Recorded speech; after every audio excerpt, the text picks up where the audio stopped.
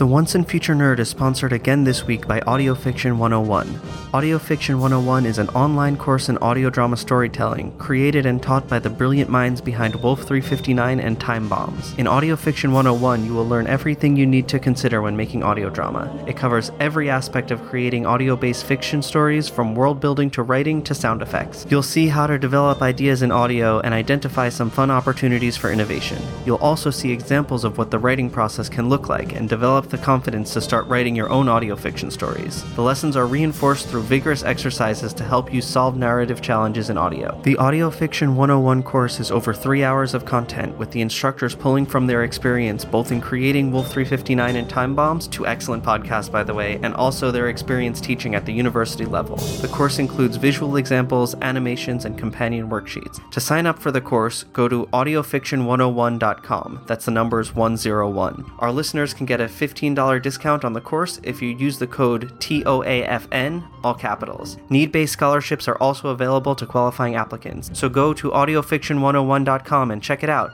We are also happy to announce that we will be attending the Podtails Audio Drama Convention in Cambridge, Massachusetts on October 20th. That's 2 weeks from the release of this episode. This is a convention being organized by the brains behind the In Greater Boston podcast. Many of our favorite fiction podcasts will be attending, including the Wolf 359 folks. Tickets to the convention are completely free, so we encourage everyone in the Boston area to come check it out and say hi. For more details, go to podtails.org. That's podtales.org. Finally, and as always, we are brought to you by the support of our patrons at patreon.com/onceandfuturenerd. We literally could not make this show without the support of our listeners. If you would like to contribute even $1 an episode, head to patreon.com/onceandfuturenerd to join us. We have recently begun commissioning unique artwork for each chapter of the show, made available exclusively to our patrons. Depending on your pledge level, you may receive either a digital copy of the artwork, an exclusive sticker, or even a full-size poster to show off your support for the Once and Future Nerd.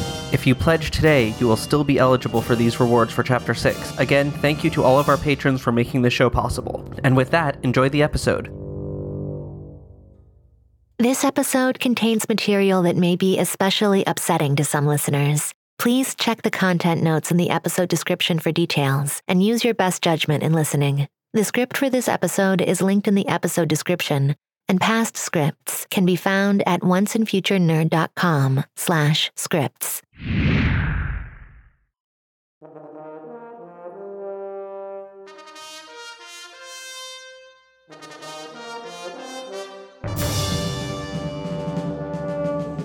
The Once and Future Nerd. Book 2. Myth Made Flesh. Chapter 6. One for the Team. Part 2 by Zach Glass, Shannon Harris, and Christian T. Kelly Madera.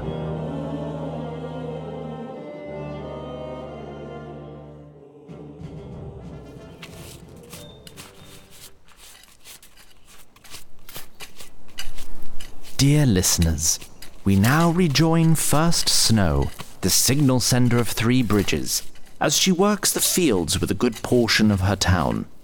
The astute listener may notice that when we last left the young woman, her town was awaiting a vote on which fields to sow. I've jumped forward in our tale, for while the mechanisms of consensus and self-determination are incredibly important to the function of that society, they do not make for riveting storytelling. I'm getting the sense you don't believe me. Fine, you're such a storytelling expert. Here you go. One vote for Proposal A. Noted. Currently 27 for A and 26 for B. Confirmed. One vote for Proposal B. Noted. Currently 27 for A and 27 for B. Confirmed. Satisfied? Anyhow, I'm happy to report that the motion proposed by First Snow had won the day. Happy not because I've any stake in quotidian politics, mind you, but rather because this decision will set off a chain of events which I vastly prefer to its alternatives. But I'm getting ahead of myself. But in any case, as a result of this decision, every capable hand in the village was out in the fields on this day. In fact, just as First Snow had proposed, villagers could be found in every field surrounding the town. First Snow was working in one such field when the sound of frantically galloping hoofbeats pounded down the road. girl! Neighbor girl! What in the names of Galadin and Garadian are you doing? Hello, Mr. Timus. We are farming. Do you not recognize it? The elf Timos Lodjif reined his horse to a stop in front of First Snow.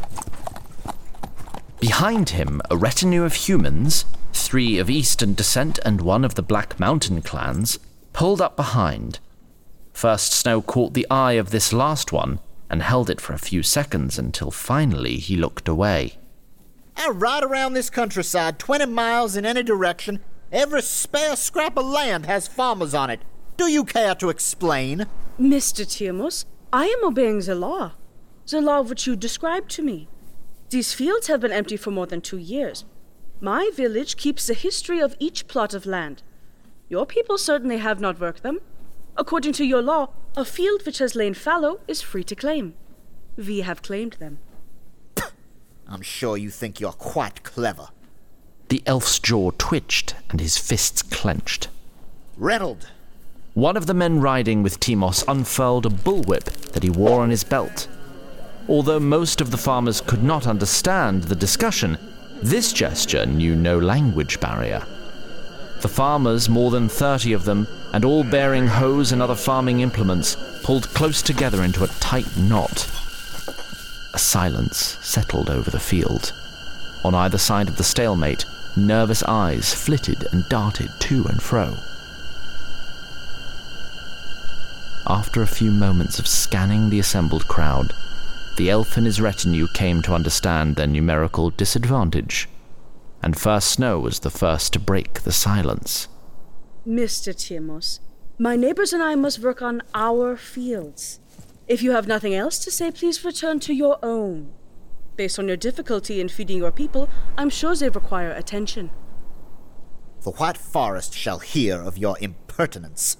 If you think they'll permit you to just twist the law to your own advantage, you are in for a rude awakening indeed. Within 2 weeks, I shall have a fully armed company of knights at my disposal. 2 weeks? Oh, yes. The latest technologies of the White Forest must have not yet expanded from farming to communications.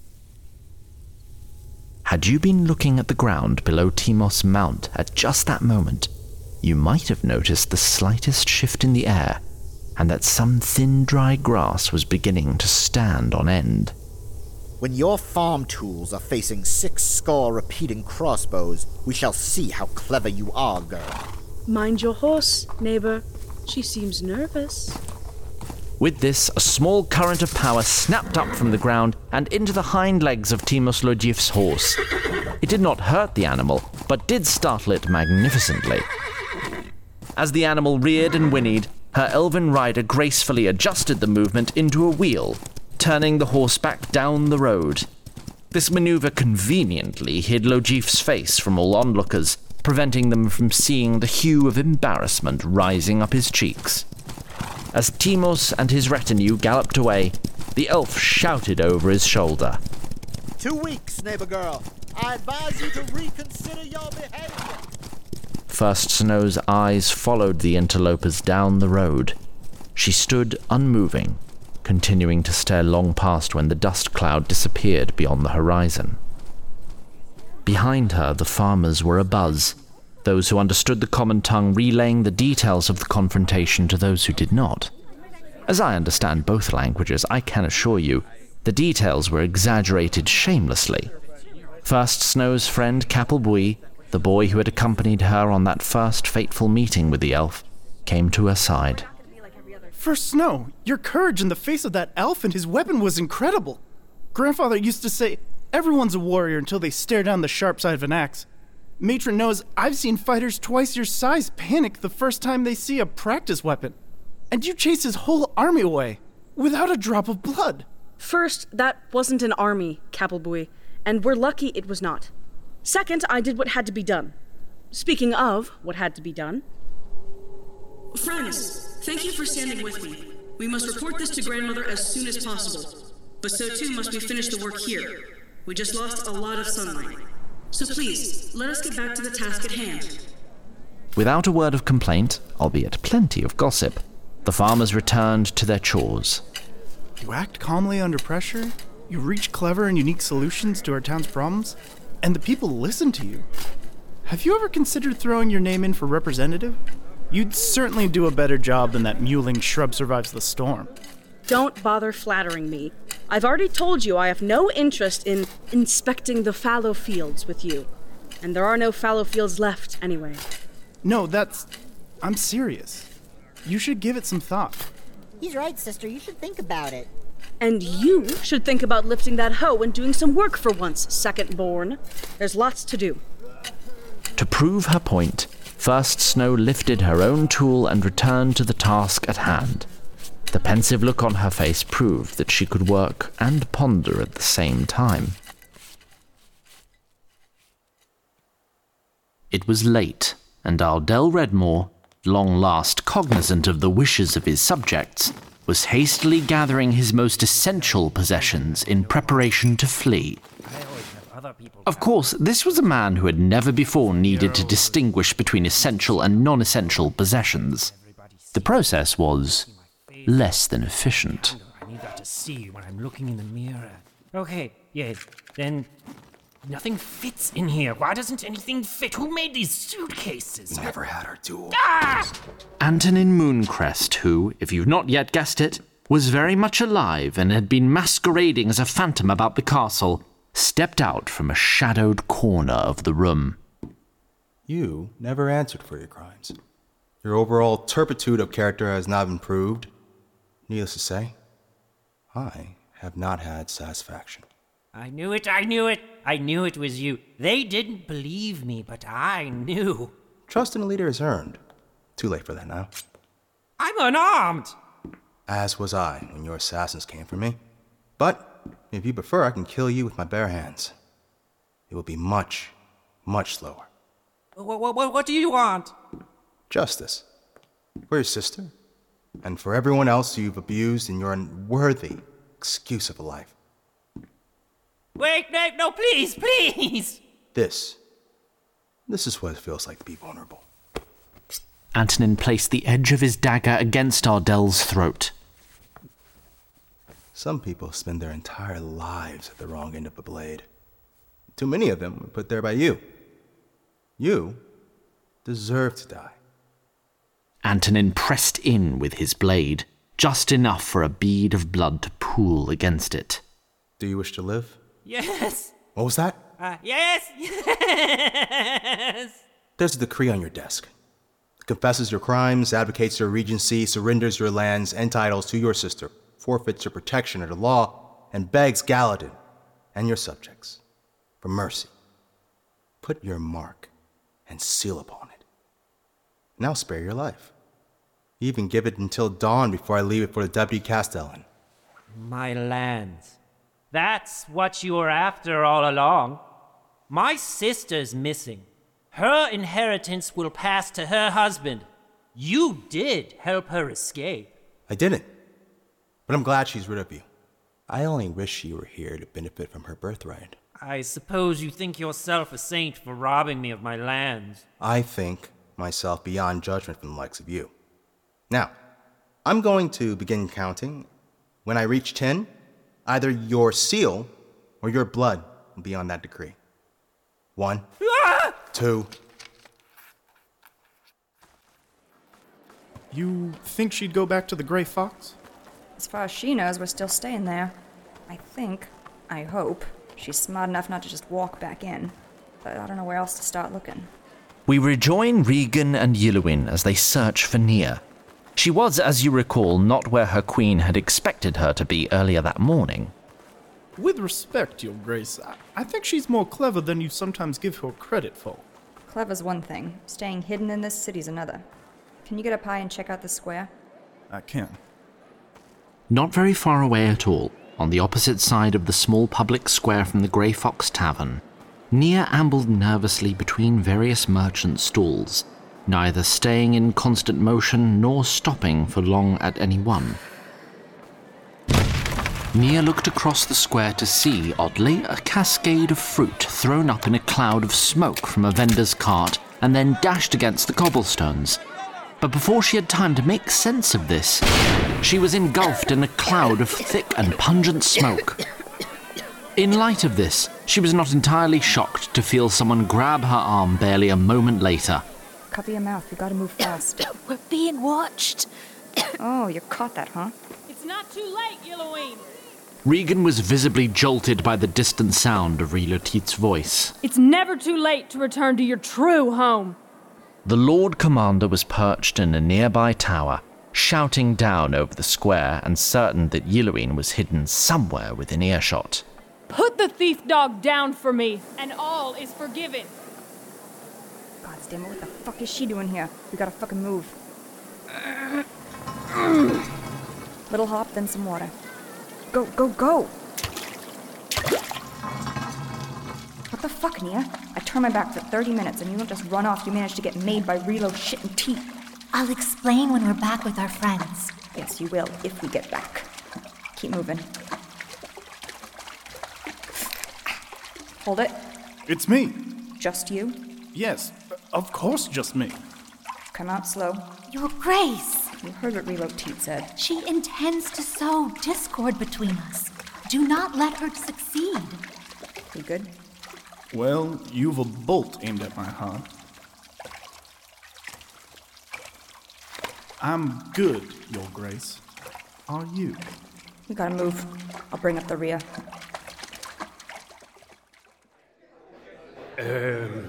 Living a modest and austere life in service to Galadin. For you, Brennan, I'm gonna call that a jack. Nice one, babe. My turn. Brennan and his 3 youngest traveling partners were in the basement of the erstwhile church turned drinking establishment. Okay, let's do clearance rack accessories. Are you sure you don't want to do undead abominations that may appear beside us at any moment? You know, because we're hanging out around a bunch of coffins in a world where we know that necromancy for sure exists. Nelson, we said we weren't going to talk about that. Okay, clearance rack accessories. Jen? Your hair is moving. Are you charging up some magic? Jen placed a hand behind her head and, despite her profound desire not to, felt an undeniable movement of stale air coming from a coffin. Old buildings are usually pretty drafty.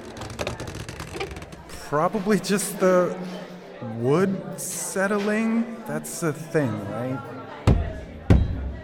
Stand back! The lid of the coffin began to jitter and shake as our heroes looked on in stunned horror, until finally it popped loose. By now, the other patrons of the pub had begun to notice the spectacle of the open coffin and of the hooded woman climbing out of it. Knock, knock, knock means help me out, dipshits. But Regan was quickly aware of the dozens of eyes trained on her. What? Me and the bouncer used to fuck and I didn't feel like chit-chat. I gotta check the area. Get ready to split real quick if I say. Yellowwing, need your eyes. And if the crowd was shocked by the rude-mouthed vagabond emerging from the coffin, you can only imagine what they thought of the finely armored elf who followed after her. And help Nia out of there. And thus did a thief, an elf, and a cleric enter a tavern. What are you? Oh, yes, I see that sentence construction is typically the beginning of a joke in your tongue. No joke here, I'm afraid. Perhaps I'll think of something later. No promises. Moving right along. Regan and Yellowwing ascended the tower that had held bells back when the Whiskey Church was a church. We got any friends tagging along? None to the west, none to the south, none to the... Wait. Dead ahead, north. 300 yards. Can you see them? No. They're walking this way. How fast? Do we need to bail? Yellowwing. No. They've turned. You sure? They're going the other way. No one to the east either. Regan made no attempt to hide her scanning of the elf's eyes. All right.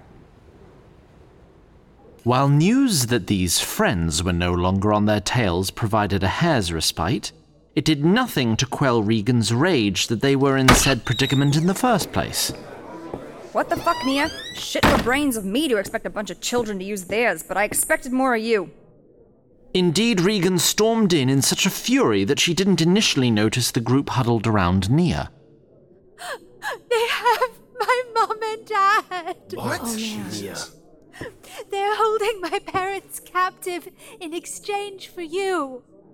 Where she might otherwise have instantaneously rebuffed, Regan, surprised herself by the impact of her comrade's state, stumbled to respond in a way that was both empathetic and expedient. God, Nia! Fuck! Shit! This was unfamiliar territory for her as a leader. God damn it. Why didn't you tell me you had parents? Everyone Seriously? has parents. Not where I'm from. Wait. Hey, look at me. Did you set me up in that square? No! Oh, Jesus, Regan. I wouldn't do that. Can we take a time out here? Did you know they were onto you? I suspected they might be. And you still tried to meet me. Some people might call that a fucking setup. Seriously, before we say things we can't take back. I would have warned you if I'd had the chance. We'd be dead right now if we'd waited for your chance. Only reason he got out is because Elohim made the lookouts a second before they made him. And what was I supposed to do? Throw myself off a bridge? Look, you did the best you could with the cards you had. I get it. I'm just saying, yours ain't the only life on the line here. Yes. As I said, my parents are in danger. And I have the beginnings of a plan to get them back. We're in. Totally. Right on. In what I'm told is a Pennsylvanian gesture of camaraderie, the three young friends held an arm out towards each other so that one of each of their hands was held stacked. And then after a moment passed, they looked around the table expecting others to do the same. For their part, Brennan and Yellowin shot glances to their queen, who was frustratingly blank. The elf and the man both reached out their hands, but Regan, with a wince of regret, grabbed their wrists to stop them. Nia, gods, I'm sorry, I really fucking am, but we can't do it. As I said, I have the beginnings of a plan. If you'll let me... Nia, no offense, I know you're smart and shit, but have you planned many reverse kidnappings before? I smuggled 3 people out from under the noses of a veteran knight and a master thief. Oop, got you there. All right, let me explain this to you. If we... No, let me explain this to you. With respect, Your Grace. They are my parents. They raised me, made me who I am. Perhaps the pain of their loss is not something you can conceive of, but for me... Hey, I know what it's like to lose family. Don't you dare say otherwise. I am sorry to hear that. But then surely you understand that to abandon them to torture and death, after my actions put them in danger to begin with, would be unlivable. So I will find a way to rescue them, because I must. There is no choice here. Now, once again, I have the beginnings of a plan, but it cannot be carried out alone. If you value me, or any of my contributions to your endeavors so far, you will help me with the rest of it. If not, then I shall depart your company forever, and find a way to do it alone. We wouldn't let that happen, Nia. I hear what you're saying, okay? This is your hill to die on? I can respect that. You want to call in your favors here? Fair enough, you've earned them. But you've got to look everyone at this table in the eyes and tell them you'll trade their lives for your parents, because that is without a doubt the most likely outcome. Are you willing to do that? Nia looked around the table at a group of friends, whom trial and trauma and triumph had bonded into a family of its own sort, and took a deep breath. But before she could speak... Oh, come on. I'm sure we can think of something. No. Don't bail her out by deluding yourselves. That doesn't help anybody. We've made a way together, this far. Yeah, I mean, aren't we even gonna try? Aren't you supposed to be like the greatest thief ever or some shit? Don't forget assassin, and watch your tone accordingly. Your Grace, can you at least explain to us what exactly makes it more dangerous than anything we've done before? Rila Teet's gonna control the when, where, and how of this, and she's gonna have all her best knights with her. Shit's gonna be locked down tight. And what if my plan would allow us to choose the time and location? How's that? Because, in my fear and abject desperation, I revealed to the Lord Commander where the Thief Queen Irana Regan would be in 3 days' time. And where will the Thief Queen Irana Regan be in 3 days' time? Well, it's the Feast of the Harvest Moon, so, naturally, you'll be stealing the Grand Purse. The Grand Purse from the horse race. I figured large crowds, fast horses. And our turf. But if I'm reload T to leave your parents somewhere safe and show up to the race in full force. That's why I was very insistent about the next part.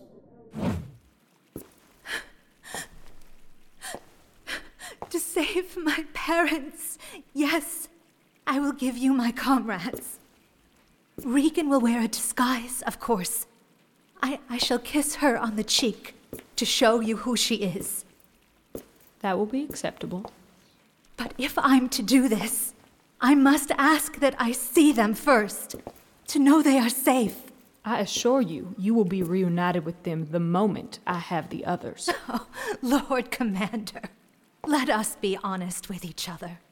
Save for my parents, you've absolutely no reason to trust me. But likewise, I've no reason to trust you. If I do not see my parents alive and well at the race, I'll be forced to assume you've already killed them. And then I will give you nothing. Very well. The tugging at the corner of Regan's mouth and eyes was almost permitted to turn into a grin. That's not bad, Nia. Really. You upgraded our chances from complete suicide to just bugfuck crazy. Now, personally, I've done bugfuck crazy before for a big enough take, but I can't make that call for anyone. Let's do this shit. Got you, Nia. Honor requires it. Tell me who needs killing. Well, that's that then. Somebody go talk to the lovebirds. This involves them too. I'd not put promises in her mouth, but the Lady Arlene was once known as a fine rider. To that, I can attest. Good. Let's see what she's up for. And get me something to draw on. We got 3 days to plan, and we're gonna need all of them.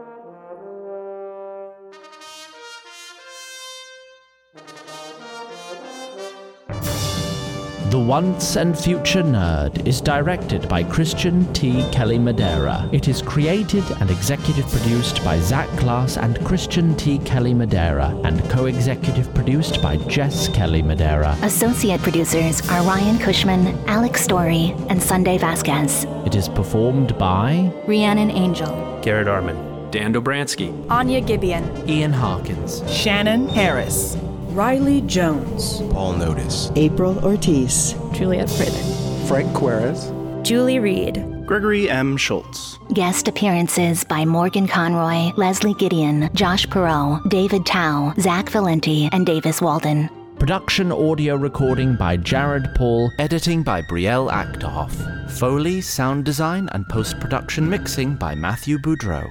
Tom Lee is our musical director and lead composer, with additional scoring by Chris Montalbo. For more, visit onceandfuturenerd.com or find us on Facebook, Twitter, Tumblr, or Reddit.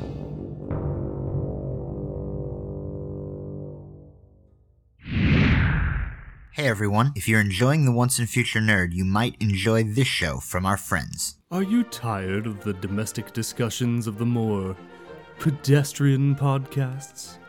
Looking for a more enlightened way to talk about video games? Then look no further than Left Trigger, Right Trigger, the video game book club, where 4 hosts discuss the more sophisticated issues in games. Topics include body parts, Zelda, The Division, Hyper Light Tokyo Drifter, good vibes, Time Machine, doing the biscuit faces, being terrible, Musapan sex dance. The faces are terrible. When the mouse is away, or when the cat's a mouse. I can't tell white people apart. My body is going to dissolve. I'm playing wine. A Gashapon is just a womb. Man, this game's got hot orcs. Left Trigger, Right Trigger, your video game book club. Wow, that was What? really disappointing.